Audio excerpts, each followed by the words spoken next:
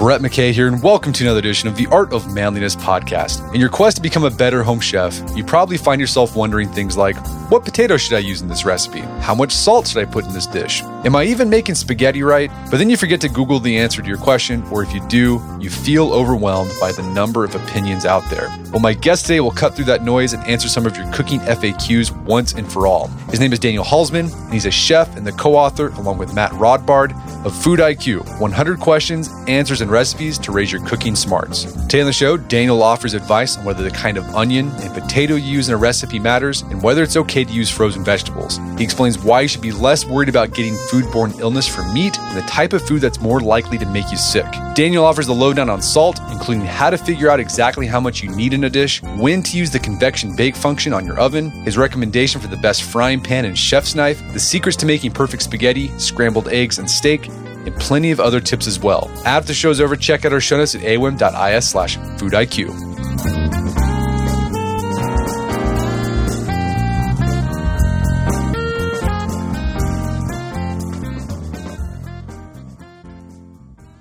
Daniel Holzman, welcome to the show. Thanks for having me. So you are a chef, and you got a book out called Food IQ, 100 Questions, Answers, and Recipes to Raise Your Cooking Smarts. This book was it was a fantastic read, super informative, a lot of fun, and you answer, I think, a lot of questions that people have had about cooking, but didn't know who to ask. We're going to talk about some of this stuff, but before we do, talk about your career. How did you end up doing what you do? What kind of chef are you, and what were you trying to do with this book, Food IQ? I grew up in New York City. My mom worked nights, and so I found myself alone. And part of, I don't know, my mom helped me get a job in a restaurant because it was kind of the only place I could get a job as a young kid to keep me company and, keep me out of trouble, I guess. So when I was 13, 14 years old, I was delivering pizzas and working at the local Mexican restaurant and found my way into the kitchen because I guess I was just attracted to the everybody told everybody in the kitchen, yes, sir. And they had tattoos and there was fire in the kitchen and they were kind of just seemed like the place to be.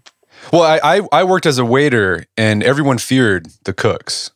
Yeah, they get the power. They don't get the money, the glory, or the fame, but they get the power. So if you have a shorty complex, the kitchen is a great place to exercise your will, I guess. And so what are you doing now? So I, working in kitchens my whole life, I started working in fancier restaurants. And at some point I realized that I like cooking food that my friends and my family can afford. And, and that everyday food wasn't getting the level of respect that maybe it deserved. And, great cooks want to cook with the finest ingredients and they want to push their limits. And that makes sense. But a delicious hamburger or a piece of fried chicken or a meatball or a slice of pizza should deserve the same level of respect. And so I started a meatball restaurant with my partner, Michael, in New York. And we made these meatball shop. We had these kind of, a more humble approach to the food. And then I recently moved out to Los Angeles where I started a pizzeria. I've been making pizza by the slice downtown LA at a restaurant called Danny Boy's Famous Original Pizza, which is a throwback to the Ray Barry's famous original pizzerias of my childhood in New York. So that's what I do for a living. I right now I throw pies in the air. I'm learning how to throw pies in the air. It's very fun. And so with this book, what was the impetus behind this book, Food IQ?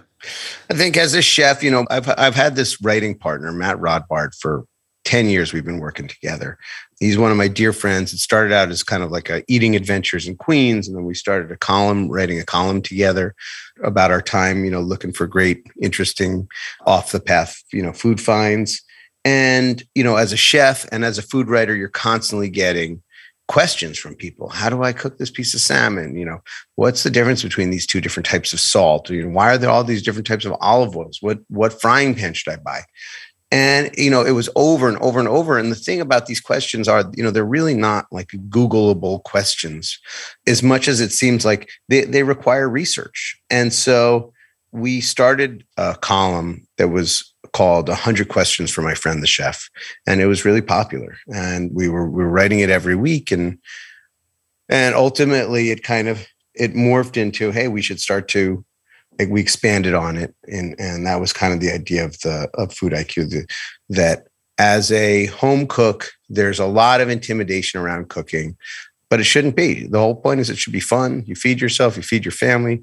It should be less expensive, more fun, less stressful. And so we're trying to kind of cut through some of the murk and give a clearer vision for folks. Well, so like I said, I love this book because you do just what you said you were trying to do. Answer these questions that aren't very Googleable, I guess is Googleable. That's Googleable. So I want to give people like a taste of some of the things you talk about in this book. Let's talk about picking out ingredients when you're shopping for a meal. This raises a lot of questions. One that I've constantly had when I've had a recipe that's called for 1 onion. I'll go to the produce section, and then there's white onions, yellow onions, and red onions. And I'm like, well, which onion do I get if it says 1 onion? So like, what's the difference between the onions? And like, when would you use one over the other? I think this is where folks get stuck. And, you go to the supermarket, you see all this kind of like cornucopia, this like, all these different choices. And the truth is you can use any onion and it'll be just fine. If you want to dork out and really get specific, individual onions have qualities. So, the Maui sweet onions that say Maui sweet or onions aren't necessarily sweeter than the other onions. They don't necessarily have more sugar in them. They might have a little less sulfur, so they're a little less bite if you're eating them raw. But when you cook them down, it's hard to really tell the difference between the different onions.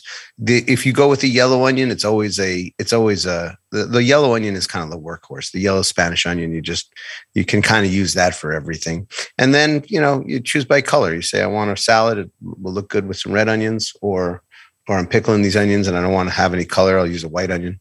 And you can get deeper into it, obviously. And then that's where you go from being a cook to being a chef or whatever it is. But ultimately, the onions are interchangeable. Don't waste time in the onion aisle. Yeah, the one takeaway though I got as far as presentation, now when I make burgers, I get red onions because it just looks pretty. Yeah, I mean, I've worked in restaurants where like the chef is like, we're only using red onions because they're sweeter, and then it works, and then it's really easy to claim something when all the answers are right. Right. Well, and then another tip you gave too about avoiding crying when you're cutting onions: use a sharp knife. Yeah, I mean, you could definitely wear those ski goggles or put bread in your mouth or gargle upside down with water or whatever the like old wives' tales are that are out there. But ultimately, you cry because you crush the onion and there's kind of an acid in there that gets mixed in with your eyes and makes a burn. And if you use a sharp knife, you don't crush the cells. The acid is less of the acid is released, and voila, as they say, across the pond. All right, potatoes are another one. You go and it says you need potatoes, and you go to the potato section, and there's like 4 different kinds of potatoes. What's the difference between the different types of potatoes, and like when would you use one over the other, or does it matter? Unfortunately, this one matters a bit more. Okay, some potatoes are quite starchy, like a russet or a Kennebec potato, the baking potato you use for French frying. It's a little drier and a little more starchy. And then if you get into the like red bliss potatoes or fingerling potatoes are a little bit more waxy. And so, if you think about that, like for mashed potatoes, a dry starchy potato like a Kennebec potato is really, really great.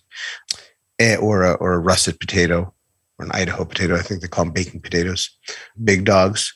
And then some of the smaller potatoes, when they're more waxy, they tend, if you try to mash them, to get a little gummy, almost gummy in texture. So they're better roasted. Again, it's not like going to ruin Christmas if you use the wrong type of potato. It'll be delicious. I love Yukon Gold potatoes because they're kind of right in between. They're a medium starch potato and they have a really thin skin. So you can kind of do everything with them and you don't have to peel them. If you're making mashed potatoes, the peel just kind of disintegrates and gives it a nice texture. Okay. So the russet, like the more starchy potato, that's when you'd want to add like fats to it to make it like a cream or a butter. It makes it a little less flaky, I guess, is the yeah, thing. It absorbs more. Like if you were making gnocchi, for instance, you wouldn't necessarily want to use like a a starchy potato, a waxy potato, because it'll be like have a gummy texture, almost like a pasta that's cooked in cold water or undercooked or something. But if the russet potatoes, the starchier potatoes, they do absorb more fat. So if you're making mashed potatoes, you want them really buttery, really creamy. When I'm making, I think people get shocked when I'm making mashed potatoes. I'm putting like a ton of butter, a ton of cream. And then if anybody's ever made this mistake, I'm sure we have, you make your mashed potatoes, you think they're perfect texture, you put them out on the table.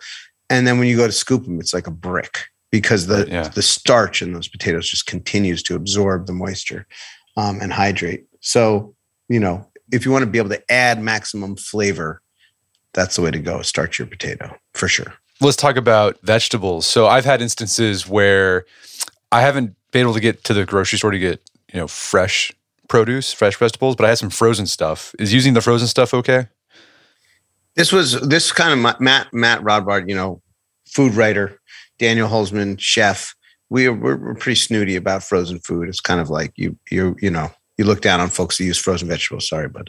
And so we were talking about it one day, and we thought, we have this strong opinion, but we've never really given it a go. So let's buy some frozen vegetables. It was kind of like a snarky attempt to prove ourselves right. And we were shocked. I mean, there's amazing quality frozen vegetables. And, we were using asparagus that we thought would just be mushy and terrible. And it turns out, these are not your grandma's frozen vegetables. A lot of technology has gone into, a lot of technological advances have happened in the last, 100 years. We all know that.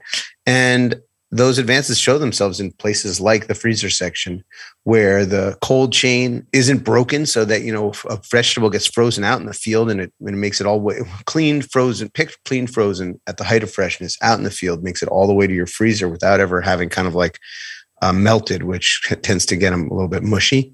And they're like snappy and crunchy and fresh and delicious. So if I had a farmer's market next door, I don't think I would be using the frozen asparagus in the spring. But they're absolutely, you shouldn't be ashamed of them, and probably no one will know. So yes, feel good about the frozen vegetables. Feel good about the frozen vegetables. Here's another issue I've had, and you talk about, is picking out avocados. I'll spend, minutes trying to find the right avocado for different situations. Like the problem I have with avocados is if I'm making a meal like 2 days out, I'm trying to, is this avocado going to be ready for that? So any tips on picking an avocado for your meals? I feel like picking an avocado is like buying a house, it's a real investment. You spend like $4 on one of those bad boys, and then you open it up and it's got those like brown streaks in it and it's ruined, or it's hard as a rock. And avocado, my dad had an avocado tree in his backyard. Avocados take like a month and a half to ripen, and they only ripen off the tree. We didn't realize that for the first couple of years. We were like, these things are like, good for playing baseball. It's about it. And so we're just throwing them out, And then we figured out like, these things take a month and a half to ripen. So you can really buy an avocado and then, for dinner in 2 days, and like 2 weeks later, it's still rock hard. The trick is a gentle push, so you don't ruin or mash whatever's going on. You push on it a little bit if your thumb just gently starts to push in. But the best trick I've found is you pull that little bolster, that little nub of a branch that's still stuck in there out, and you look inside, and you want it to be just barely soft, but you want that to be bright green. If there's any brown under the stem, it will mean that it could probably be a bit rotten over the edge. You want to avoid over the line, Lebowski. All right. So I like that. I'm going to use that tip. Take off the nub. That's a really cool one. Let's talk about picking out meat. Like, let's start with beef. Do you think grass-fed beef is worth it? I think that, contextually, all things are worth it, but it just depends upon what your goal is. America traditionally is not a grass-fed beef country. Like we have the best beef in the world, in my opinion. I'm a big America guy. Why not? I love my country, and I love that. I love like a delicious, juicy steak. And when I think of that, I think of grain-fed meat. Grass-fed beef is leaner. It can be gamier, and it can be really, really delicious, but you don't cook it the same way. So for those of us that were brought up, most of us here, in America, that were brought up on grain-fed beef, transitioning over, we think, we don't love the way this tastes often, but usually that's because we don't really know how to cook it. Most of the countries where you find, grass-fed beef, they either cut the meat quite thin and serve it on the rare side, or it's, kind of really, really thinly cut and cooked on well done. So I like the flavor of grass-fed beef, and I've definitely had some amazing experiences with grass-fed beef. But generally, I don't, do I really think that grass-fed beef is super healthy for you? I think that if you really, really want to be healthy, you should limit the amount of, beef you eat. Probably. And I like the one tip I really took away from when you're picking out beef is where you go to get your beef or meat, whatever butcher, make sure the butcher knows like the source of their meat, because then they're able to answer more questions that you have about the meat you're buying. I think like if you ask that one question to a butcher, like, hey, where did this meat come from? And they can answer that, you are dealing with somebody who cares and knows a lot. And, that is, it's actually a really simple, but very, very complicated question to answer, because the nature of the beef market in America is not so straightforward. Beef doesn't get grown in one place.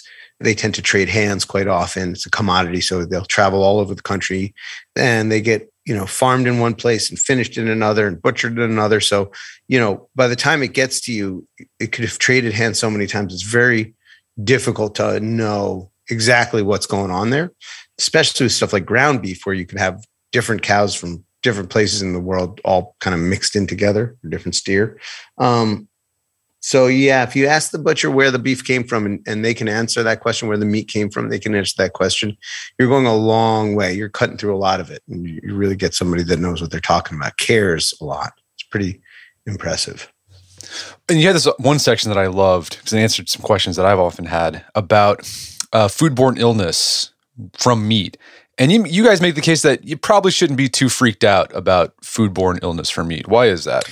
I always laugh at, I always say that like I've got the stomach of Billy Goat, like an alley cat. I can eat anything, I never get sick. And my wife's she's like, you're just constantly complaining that your stomach hurts. So I don't know, maybe I'm not the best person to take my advice, but realistically, when there's kind of a couple different, we get like a grumbly tummy, I ate too much, or maybe it was a little fatty, didn't agree with me, too much acid, something like that, slept on the wrong side.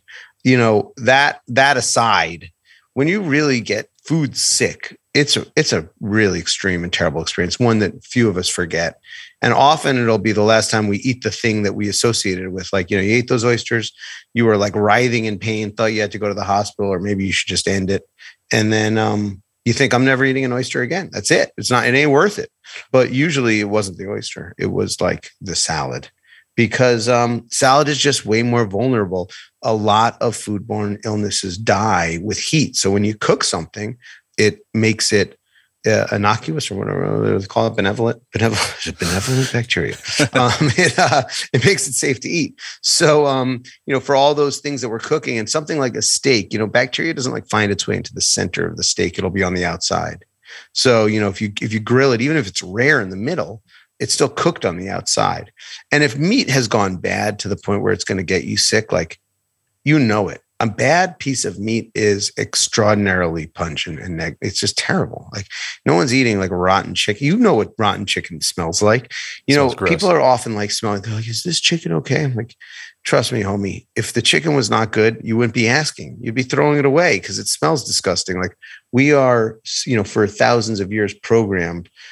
We don't really trust our instincts as human beings because we have these big old brains that supersede, but like, trust your instincts with the meat. If it smells bad, don't eat it. And if it smells fine, also you can rinse it off because bacteria lives on the outside. Just like, when you smell bad, you don't throw yourself out, you take a shower. So give your chicken a shower is okay. What about, I think people like are, they're okay eating a rare steak, if it's just red in the middle. What about chicken? I know a lot of people freak out. It's like, there's still pink in the middle. Are you going to get salmonella? I think we've just been programmed to, we've just been programmed that like pork is scary, chicken's scary, beef is not, but it's a bit arbitrary. And obviously like salmonella does exist. And, there are cases of folks that have gotten salmonella, but it's really, really, really, really rare. I mean, you like drive to work on the freeway. That's super dangerous. Eating a piece of rare chicken is kind of like be like, walking your dog on a Sunday afternoon. You could get hit by a car, but quite unlikely. So, I've been, look, in Japan, they eat a lot of raw chicken. And, I've been traveling around and eating some raw chicken. It's not my favorite texture in the world. I didn't grow up with it in my childhood, so maybe that's why I associated it. It just doesn't sit perfectly well with me. So I tend to cook my chicken, but I cook my chicken to like medium. If you follow the guidelines set out by the USDA sets out these like safe cooking temperature guidelines. And if anybody's ever like cooked a turkey till that little till the turkey is ready, the thing pops out, your turkey is just like dry like sand. Crumbly and just terrible. Everybody hates turkey because they overcook it, not because turkey's terrible. And, I'm a big proponent of cooking things until their most delicious temperature. Is it more risky? You're not going to, like I'm still alive. I'm here talking to you, but there's other risky behaviors in my life. So I don't know. Again, I wouldn't take my advice and bring it to a lawyer, but for maximum deliciousness, don't overcook your chicken. Yeah, I think you're right. I think if you're going to get sick from food, it's probably going to be from produce. Because I think back at all the times I've gotten sick from eating, produce has always been involved. Like the last time I got really sick, I ate these raw green beans, and that night I felt like I was going to, I thought I was going to die. It was terrible.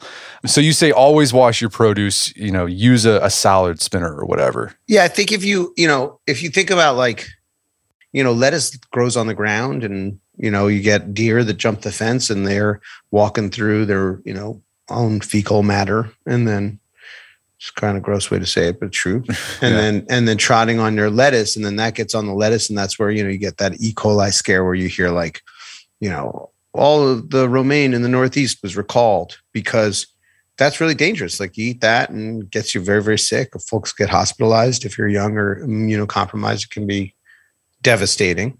So like, you don't really hear a lot about the great beef recall, but we hear a lot about kale and lettuce getting recalled because people eat it raw and because it grows on the ground. And yeah, that's where it comes from. We're going to take a quick break for a word from our sponsors. Hey, if you're like me, you are busy. I'm coaching flag football 2 times a week. I'm in charge of church youth group. The kids have got school activities in the afternoons. We got to worry about that. So I'm always looking for ways to save time. And while I'm at it, be nice if I can save some money as well. Well, you can do that with Uber One. Uber One is a membership program that lets you save across Uber Eats and Uber Rides. You can get up to 10% off of Eats and 5% off eligible rides. Here's how I've been using Uber. I use Uber whenever I got to go to the airport. I got to drop the car off at the mechanic, and I don't want to have to bug Kate to give me a ride. Saves time. You can use Uber Eats to get food, of course. So if you're at a busy night, not going to have time to cook dinner, boom, Uber Eats. You can also use Uber Eats to get deliveries on convenience items from drugstores, pharmacies, and other retailers. And you're saving money in the process when you join up with Uber One. You get an unlimited $0 delivery fee, up to 10% off Eats, and 5% off eligible rides. Join Uber One today and get your first month totally free. Visit uber.com/Uber1 for details. Order minimums apply. Percentage off discounts only available for participating stores and non-scheduled rides. Subscription will auto-renew monthly at $9.99, starting 1 month from enrollment in the free trial unless you cancel. Visit uber.com/Uber1 for terms. And now back to the show. All right, let's talk about salt. I've been to Whole Foods, and there's like a whole aisle for salt now. There's like Himalayan pink salt, rock salt. Is there a difference between all these salts, and should you use one instance over another? I think that there are some, look, like there's a lot of snake oil salesmen out there. So there's some weird claims like you use this salt and you'll be healthy. It's like, yeah, like that's not, or, it doesn't really work that way. Like salt's really good for us. Like we electrolyte water or whatever else, like we need it for human function. But, the difference in the salt is really visual and textural and not flavor driven. So I think you can throw the health claims out the window first and foremost. But, if you want to be a weirdo and like believe in that, that's completely, I have all the respect in the world. You're just scientifically not right, but maybe I'm wrong. So I just want to throw that caveat out there. But from a textural perspective, there's a big difference. So like as a finishing salt, not dissolved, on top of something, there's those like Malden salt have a great kind of texture crunch. The Sel Gris that have those like textural crunch to them. The pink Himalayan salt can look really, really beautiful, or those like black volcanic salts. You're making some kind of dish where that on the outside will look really beautiful. But if you dissolve the salt in water and then taste it, the human palate cannot detect the difference with all the different mineral claims. So there is no flavor difference. So ultimately, you're spending money to throw it away. So I'm a kosher salt guy, not just because I'm Jewish, but because it's because I'm not kosher. But it's the least expensive, most consistent. And the most important piece of the puzzle, I think, when it comes to using any salt is to be really consistent. Because the one big difference is, depending upon the size of the salt crystals, your pinch will be different. Like you can if you get a digital scale, you can kind of weigh different pinch sizes of salt from different pinches of salt from different, or even teaspoons of salt, a volumetric measurement of different types of salt. And you realize they weigh vastly different amounts because they stack differently. So by being consistent, you'll be consistent with your seasoning. I moved from New York where Diamond Crystal was kind of like predominant. And then out here in LA, Morton's kosher salt is the kind of like ubiquitous. So I started using Morton's and I started over seasoning everything. I mean, everything I made, people would be like, oh, it's a little salty. And it was because the Morton's is saltier by volume than Diamond Crystal. And so it took some adjusting. Do you think people typically over or under salt their food? I think people like undersalt their food, like criminally undersalt their food.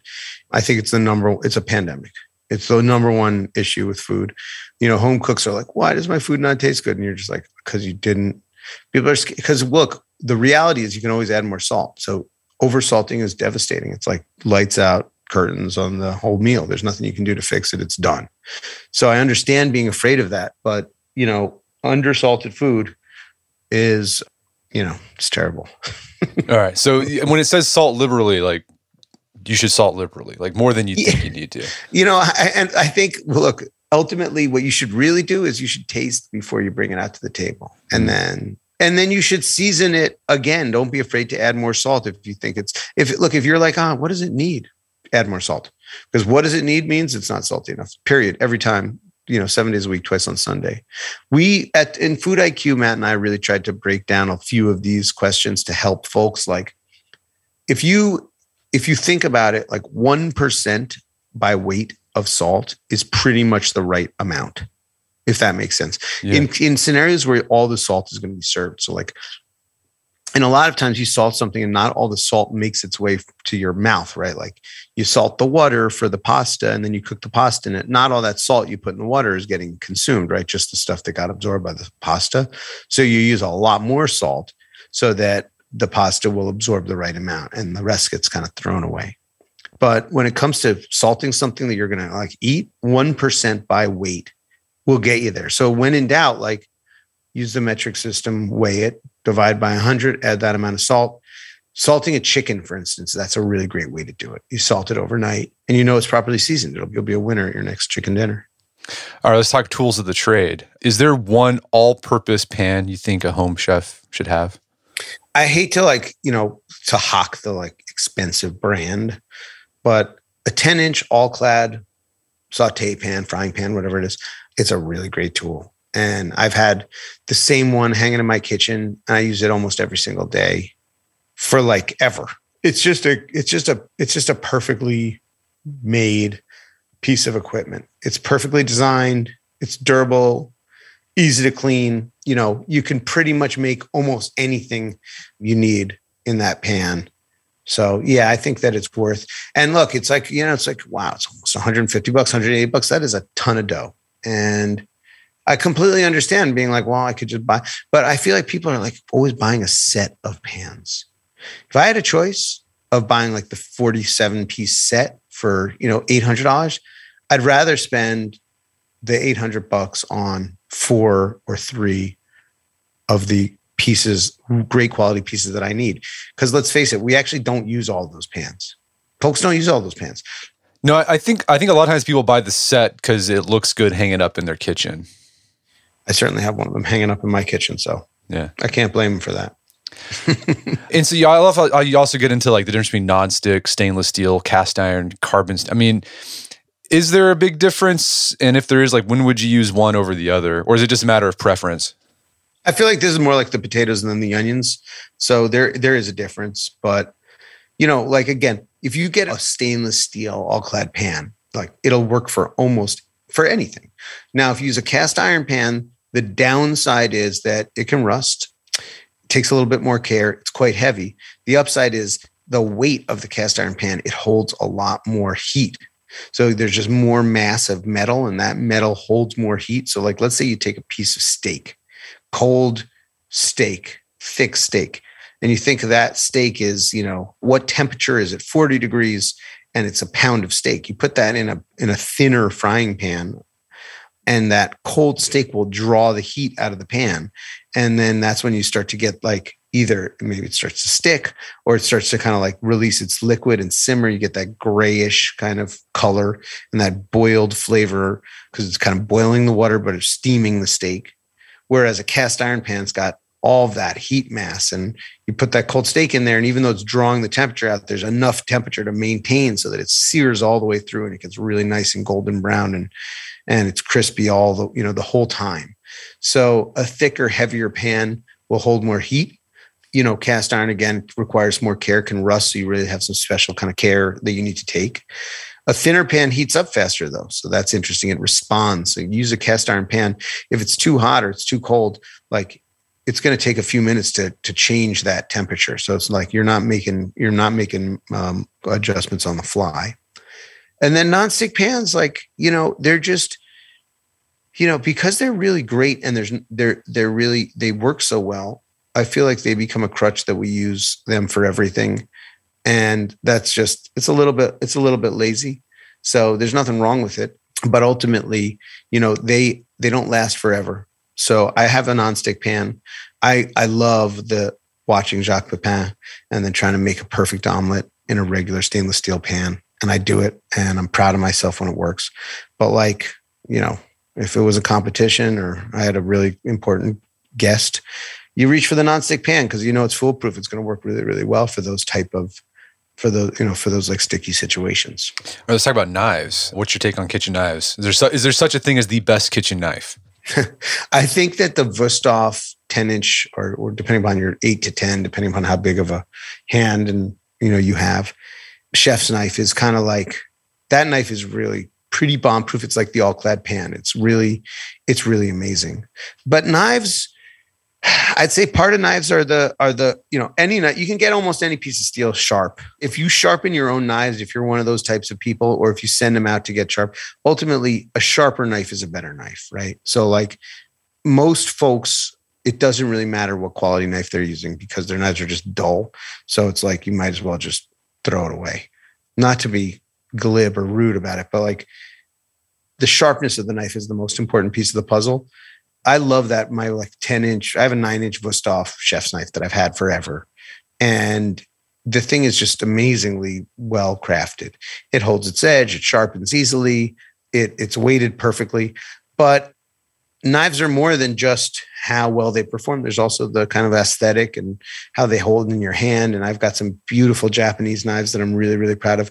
On my counter, I always have kind of fancy Japanese knives, but I'm a chef. So I've got like this knife collection of, knives that are gifted or knives that I've bought over the years. So, if you buy a Victorinox kind of like plastic handled knife, the steel is great.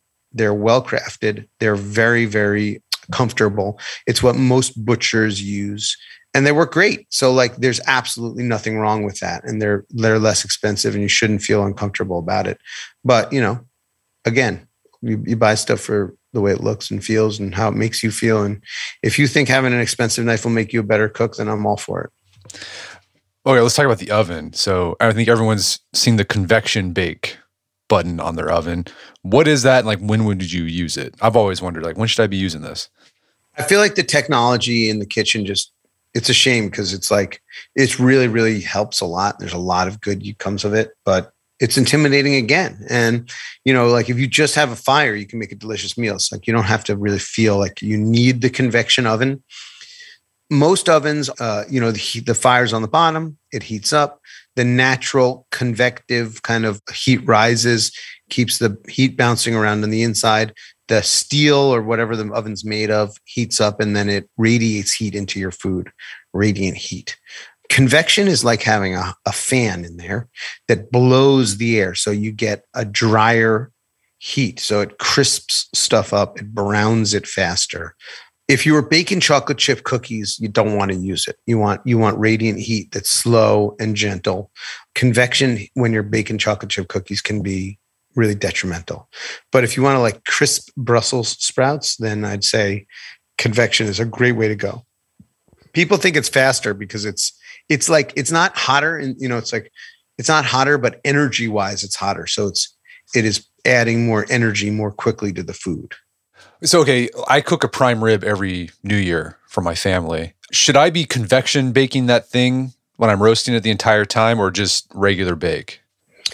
You should be doing regular bake and not convection. When you're thinking about prime rib, you're thinking about a big piece of meat, and that fan will dry out and brown the outside before the inside is cooked. So if you think about it, it's faster and harsher. So it's great for browning on the outside, but you could burn it before it cooks all the way through. Whereas if you use a regular gentle heat, it'll bake more evenly. Same thing with that Thanksgiving turkey. Like we've all seen when the turkey skin gets burnt before the inside's cooked, it's kind of like, it's hard to come back from that one. So I'd say no convection. No convection bake. Let's talk about, I thought this was interesting. You make the case that people should start weighing their ingredients instead of doling them out and measuring spoons and cups. Why is that? I feel like, as a chef, I weigh everything, and every one of my recipes at the restaurants are, gram weight.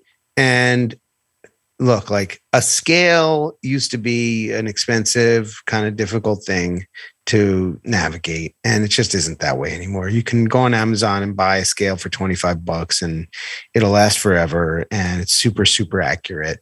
It's small and light and easy to use, and there's no reason not to. When you weigh stuff, you get really, really accurate consistency. And when you keep track of stuff by weight, you start to help yourself our grandma would have told us, you add a pinch of salt. And we know what a pinch of salt is, or she certainly does. But my grandma's fingers and my fingers were different size, and my pinch of salt is a little bit different. And it's very hard to communicate and remember. For her, it was easy. She knows I always use a handful of salt in that, or a pinch of salt in that.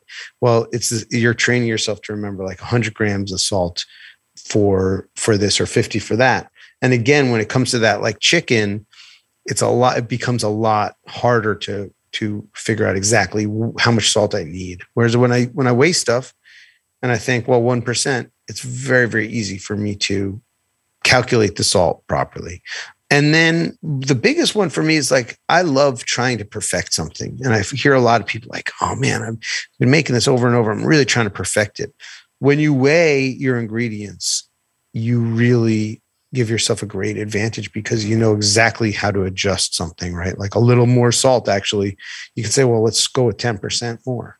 And it's really, really easy to remember that. Like I find it to be, if you're serious and you really want to make great food, it'll be one of the steps you can take to step up your game big time. Okay. And I think too, like with baking, measuring by weighing is probably, you'll get a better result if you do that instead of just trying to use the big measuring cups. Like the flour, if you weigh flour from one day to another, a given volume of flour will weigh a different amount because there's more moisture or less moisture. Like the volume is just less accurate and less consistent. We talked about it with the salt, all ingredients. Like think about like a cup of chopped strawberries, think of how much spinach, when they say like a cup of spinach, think about how much spinach you could jam into a cup. Or if you lightly pack it, it's like one leaf, it's just really, really difficult to convey consistently. Like think about the difference in the size. One onion, I've seen onions the size of my head, and then you see onions that are the size of like a pebble. It's really difficult to maintain consistency without weight, which is, weight is really, really definite. All right, let's talk about some basic kitchen staples that people mess up all the time. And one you start off with was spaghetti. How do people mess up spaghetti? I mean, it just seems like you're just putting dry pasta in boiling water. So how does this go wrong? I mean, I feel like, how do people mess up spaghetti? That could be in my next book, 100 Ways to Mess Up Spaghetti. Yeah. I think that people don't understand that whole heat thing we were talking about with the frying pan, like a thicker, heavier frying pan will, have more heat. Well, when you're boiling spaghetti, you want to cook it in rapidly boiling water, right? So like anything less than that in the spaghetti can be quite gummy. So the trick is keeping the water boiling. And the way to do that is using enough water that when you add the cold pasta to the boiling water, it doesn't cool it down and stop it from boiling. And the way to do that is with lots of water. So like, I think the number one way people mess up pasta is they just cook it in too small of a pot. There's no amount of water that's too much. For me, it's a gallon a pound is the right kind of ratio. So if you're using, you should just, and you can't put a gallon in a gallon pot, right? Because it's going to spill all over the place. So like if I'm doing a pound of pasta, I use an 8-quart pot and I put 4, 5, 6 quarts of water in there. I bring it to a rapid boil with the cover on. You salt the water to season the pasta. Otherwise your pasta isn't going to get seasoned at all. And you want that salt to, the pasta to be seasoned properly. And then obviously folks overcook their pasta. So you cook it 1 minute less than it says on the package. And then you finish it in whatever sauce you're planning on serving it with so that it absorbs the flavor. That's kind of the restaurant method for making great pasta. But definitely a lot of very rapidly boiling water. Otherwise, you're just never going to come back from that. Is throwing spaghetti at the refrigerator, is that a good way to know if it's ready? I like to toss my spaghetti. My mom is a painter, so I like to just throw it right at her paintings. I mean, you should not. I have done the spaghetti test, and the reality is if you throw it at the wall and it sticks, it's really overcooked. So if you're going for mushy spaghetti, I think I made Honey Boo Boo Child's sketty recipe with ketchup, and she suggests that. That was the only time I really tried it, and it works. It works. If it sticks, it's overcooked. So if it sticks, you start over. Okay. Let's talk about scrambled eggs. Seems like that's an easy thing to do, put in a pan. But how do people mess up scrambled eggs? Before we started recording, you were like, I think I'm going to do that like pasta with the garlic recipe. It seems pretty simple. And I was like, wow, that's the hardest one. I'm like, the simpler the recipe, the fewer ingredients, the more masterful your technique needs to be, because the more the flaws will show themselves, right? You can't really hide. Like when you do something with 100 steps and 100 ingredients and you mess up a couple, you're 98% there. When you only have 3 steps and 3 ingredients, like each one is really, it's imperative that you take it. So like scrambled eggs are a way that a chef can really show off. And scrambled eggs are fun and easy and quick, but a slow scramble is really where it's at. You want to really slowly cook those eggs with more butter than you ever thought you could possibly use in there, mixing them the entire time until they just start to set. And then you can get something that's really special. Scrambled eggs are can be a utility food. Right? It's like, I need something to eat and I'm hungry and anybody can do it. And I can throw it together like cheese and crackers. But they can also be really, really delicious and special if you take a little bit more time. And not much more time, but like 3 minutes instead of 30 seconds. Yeah, when I cook scrambled eggs in the morning, it's 30 seconds. I just need the stuff to stick together so I can put in a tortilla and just eat as quickly as I can. So I got to get out the door and do stuff. But we did an article, it was last year, about how to make James Bond scrambled eggs. So apparently Ian Fleming, James Bond loves scrambled eggs. It was his favorite food. He'd eat it for breakfast, lunch, and dinner. And then in one of the, I think the Living Daylights is a short story about 007. Ian Fleming, he loves scrambled eggs as well. And he gave his recipe that he thinks that he ate and that James Bond would probably eat. And the thing that surprised me about it was like he used so much butter. It was 5 to 6 ounces of fresh butter. It kind of became this like really rich, creamy thing. It was different, but it was good. I feel like, the recipe in our book has a lot of butter in it, and advocates using really good butter for something like scrambled egg, where it's one of the main ingredients. So I'm an Ian Fleming. I'm on his side. I'm on his side. I'm with him.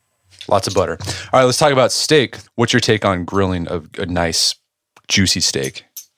I feel like, man, so the number one, I find this a lot, and it's kind of a shame.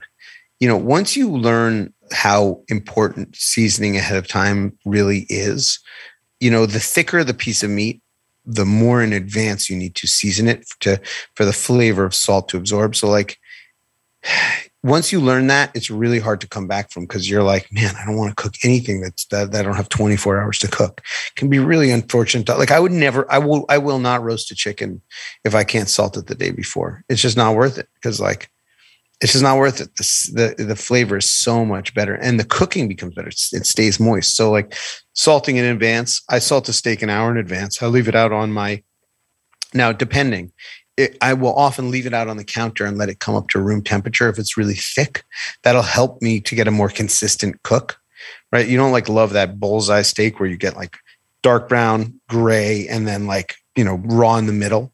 That happens because often it's not rested long enough. That's probably the number one mistake folks make, is the resting period. We can get to that. But the thicker the piece of meat, the warmer you kind of want to cook it. So like if I'm cooking a really thin steak, I want to keep it rare. I keep it in the fridge until I throw it in the pan, and that'll keep the center a little cooler while the outside has a time to kind of crisp up. That kind of makes sense. So the temperature control, and then understanding that if you start from the fridge or start from on the countertop, that temperature difference will make a big difference in your cook time. So be aware of that. Like 3 minutes on each side from the fridge might be blood rare, but it might be medium if you're going from room temperature. So keep that in mind. But the rest period after I cook a steak is equally as important. So if you cook a steak and then cut into it right away, basically when you cut into your steak and you see, that juice kind of bleeding out onto your cutting board, that means your steak was not rested long enough. Any piece of meat needs to rest. And it's really like, I'll rest a Thanksgiving turkey for an hour. Right? Really, it needs 30 to 40 minutes minimum rest time for the temperature to equalize between the center and the outside. The temperature continues to travel towards the center, and the outside cools. The juices redistribute and reabsorb, and it gets really moist and delicious. So a steak is only maybe an inch thick. It might only take 10 minutes. But that rest period is just as important as the cooking time. So give it the time to rest after you're done cooking. You'll be really thankful. Okay, so rest time on a steak, that's 10 minutes if it's about an inch thick and a little less if it's thinner. Let's just say that a steak that's half inch to 1 inch thick should be 5 to 10 minutes. Like 5 minutes on a thinner steak and 10 minutes on a thicker steak. That's good to know. I typically don't rest a steak. I just go right into, because like I don't usually, when you're cooking steak, I'm like, okay, we're gonna have it for Tuesday night dinner, and sort of last minute. So this is good to know. I'm gonna take a little bit more time. But like, if you organize yourself a little bit, like you're like, oh well, if you think about it, you're like, well, the steak's gonna take 8 minutes to cook, so like I'll start at 8 minutes before I'm gonna start like that air traffic control of how I organize my meal prep. If you just think about it in terms of like 8 plus 5. To rest. And so start at 13 minutes early, and then, you throw the asparagus in after the steak instead of before, and it all kind of makes sense. Daniel, this has been a great conversation. Is there some place people can go to learn more about the book and your work? If you go to www.foodiq.co, you can see my partner, Matt Rodbard's beautiful face. And he's a really amazing writer. I'm very lucky. He's a great journalist. I've been very lucky to get to work with him for tons of years, and he's a fun, good friend. And you can read, and there are recipes to download and stuff to play with. And if you stop by Danny Boy's Pizza in LA, you'll see me there, and you can say hello. I'll feed you a slice. Sounds good. Well, Daniel Holzman, thanks for your time. It's been a pleasure. Thanks so much for your support, for having us. It has been my pleasure. My guest here is Daniel Holzman. He's the co-author of the book Food IQ. It's available on Amazon.com and bookstores everywhere. You can find more information about the book at the website foodiq.co. Also check out our show notes at aom.is/foodiq. You can find links to resources where we delve deeper into this topic.